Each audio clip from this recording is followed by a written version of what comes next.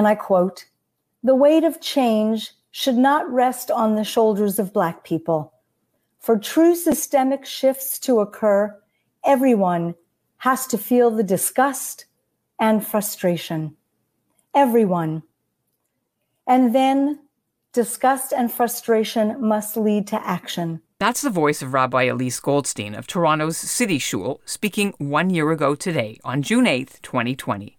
She was emceeing an online event in the wake of the murder of George Floyd. The event was called An Evening of Deep Listening, Facing and Combating Racism Within the Jewish Community.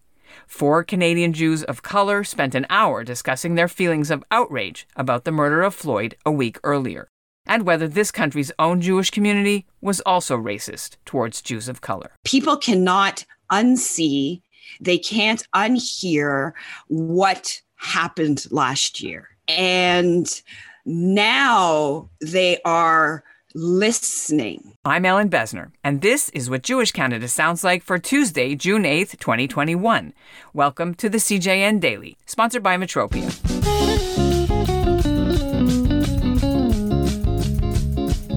Rivka Campbell has heard it all, whether she's been mistaken for a hired catering staff at a synagogue service or well-meaning ushers Jew-splaining to her what a bar mitzvah is. She's a Jew of Jamaican descent, and Campbell has been a sought-after speaker in Canada about being Black and Jewish well before George Floyd's death. But now she's even busier than ever. If the Kamloops 215 graves may have been Canada's wake-up call on racism against Indigenous people, and somebody's even called it Canada's George Floyd moment, how have things changed for Canada's Jews of color in the years since Floyd was murdered? Coming up, I'll talk to Rivka Campbell on what's changed in her year of work to make space for Canada's BIPOC Jews. But first, here's what's making news in Canada right now. Jewish groups in Canada have sent messages of solidarity to the Muslim community of London, Ontario, after 5 members of an Islamic family were run over in what police say was a targeted hate crime. A 20-year-old man has been charged with 4 counts of murder and 1 count of attempted murder, as the 9-year-old son is the only survivor of the attack. London's Jewish community says it's horrified by what it calls this murderous act of Islamophobia. They mourn along with the Muslim community at this unspeakable loss of life. J-Space Canada called the tragedy senseless. B'nai B'rith Canada says they're horrified about the car ramming, and they issued thoughts and prayers. In Toronto, several private Orthodox Jewish religious schools have been permitted to reopen in a limited way as of Monday. The Yesodei Torah Yeshiva and several schools were ordered closed after repeated complaints by residents and even local city councillors that the schools were violating provincial rules. Students were seen entering the buildings with full backpacks, although the school claimed it was providing religious prayer services only and daycare. The schools went to court to fight the shutdown order, saying under the Charter of Rights and Freedoms, their pupils were being hurt because they don't use the internet, so they can't do online learning. The reopening comes as COVID cases have been dropping in the city. This time felt different.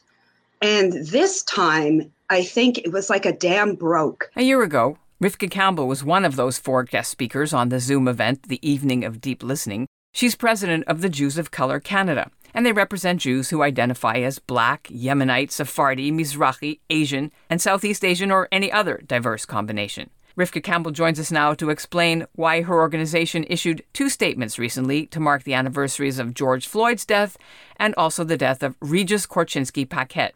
She was a Canadian Black Indigenous woman of Toronto who was having a mental health episode 2 days after Floyd died. She fell to her death from her balcony after Toronto police arrived.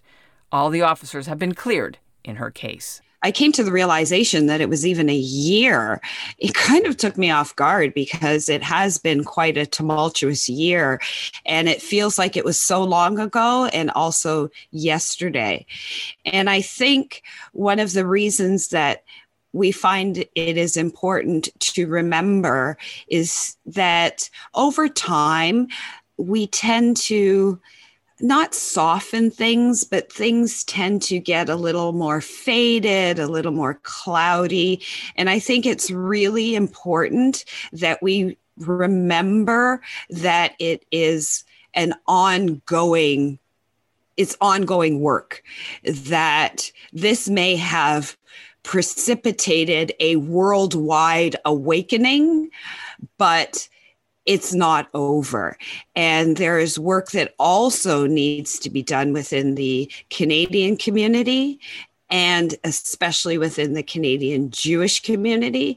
And we need to do more than just performative stuff. We need to actually do the work.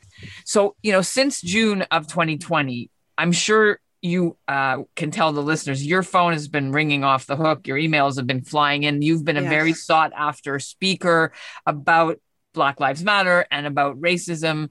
It was the first little while, I have to say, was heartening in that it was great that people were starting to recognize that we have a problem, like really recognizing it.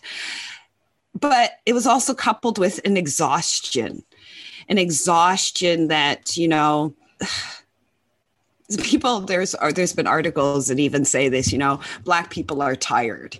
And I could feel this exhaustion with having to now reiterate that, yes, this is going on. Here are the definitions of this. This is why it is happening. Yes, we have systemic racism, all these things that got to the point where I almost got to the point where it's like, you know what? It's a you problem, not a me problem. And it's also not my job to educate you. I can let you know from my perspective, because in this case, my perspective is the perspective of racism within our community. And I can, guide you in what are appropriate steps to take. But ultimately, the work is yours. Ultimately, it is your job to fix your problem. And so has there been a substantial improvement or a willingness to tackle this work from the Jewish community that in the last year that you were a part of? Yes, I am pleased to say, if I look back 2-3 years ago, if somebody said to me, do you feel that there is hope? I probably would have said, I probably wouldn't even have paused. I probably would have said, no, I think this is the status quo. Now I can say there is hope, because the difference is that people cannot unsee, they can't unhear what happened last year. And now they are listening. I see Jewish organizations setting up diversity committees, and not just diversity committees where I look at the committee and say, you're not really very diverse. So how are you hearing the voices that you should be listening to, because they're not at your table? So now I'm seeing that there is an effort to make sure that the voices they need to hear are sitting around those tables. They are doing more than posting statements on websites, which, quite frankly, I will speak as a person of color. I don't give a hoot about your statement. I care about your actions, what you are doing to make it a safe, welcoming, warm place for me to be within our community. And progress it's happening.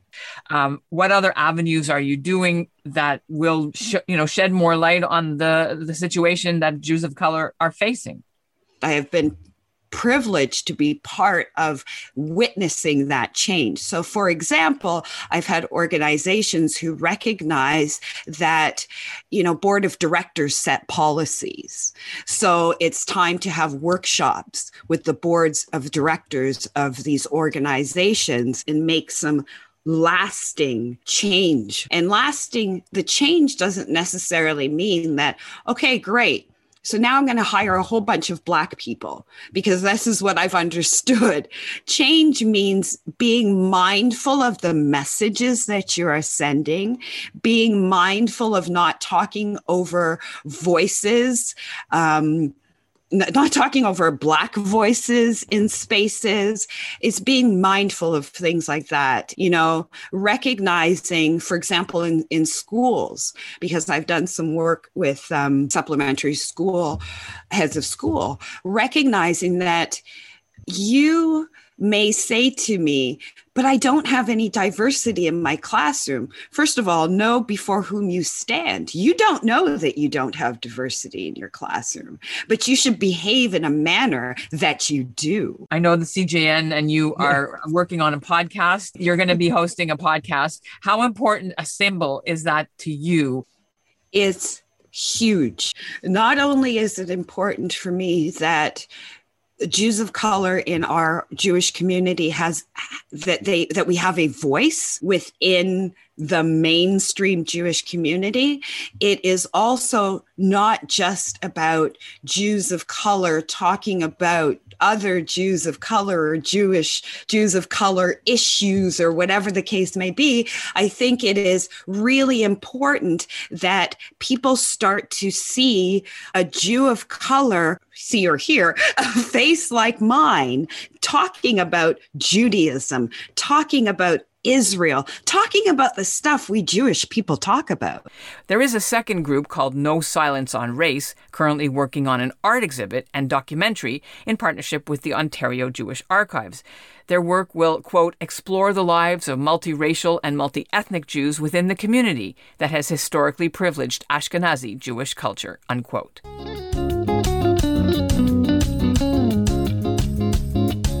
And that's what Jewish Canada sounds like for this episode of the CJN Daily, sponsored by Metropia. Integrity, community, quality, and customer care. Want to have your This Is What Jewish Canada Sounds Like be part of our show? Subscribe and get a friend to subscribe and then get in touch. I'm Ellen Besner, ebesner@thecjn.ca. We'll end the episode with more from last June's An Evening of Deep Listening and Rabbi Goldstein reciting a special prayer for victims of anti-Black racism. I offer a Kaddish list, which is incomplete.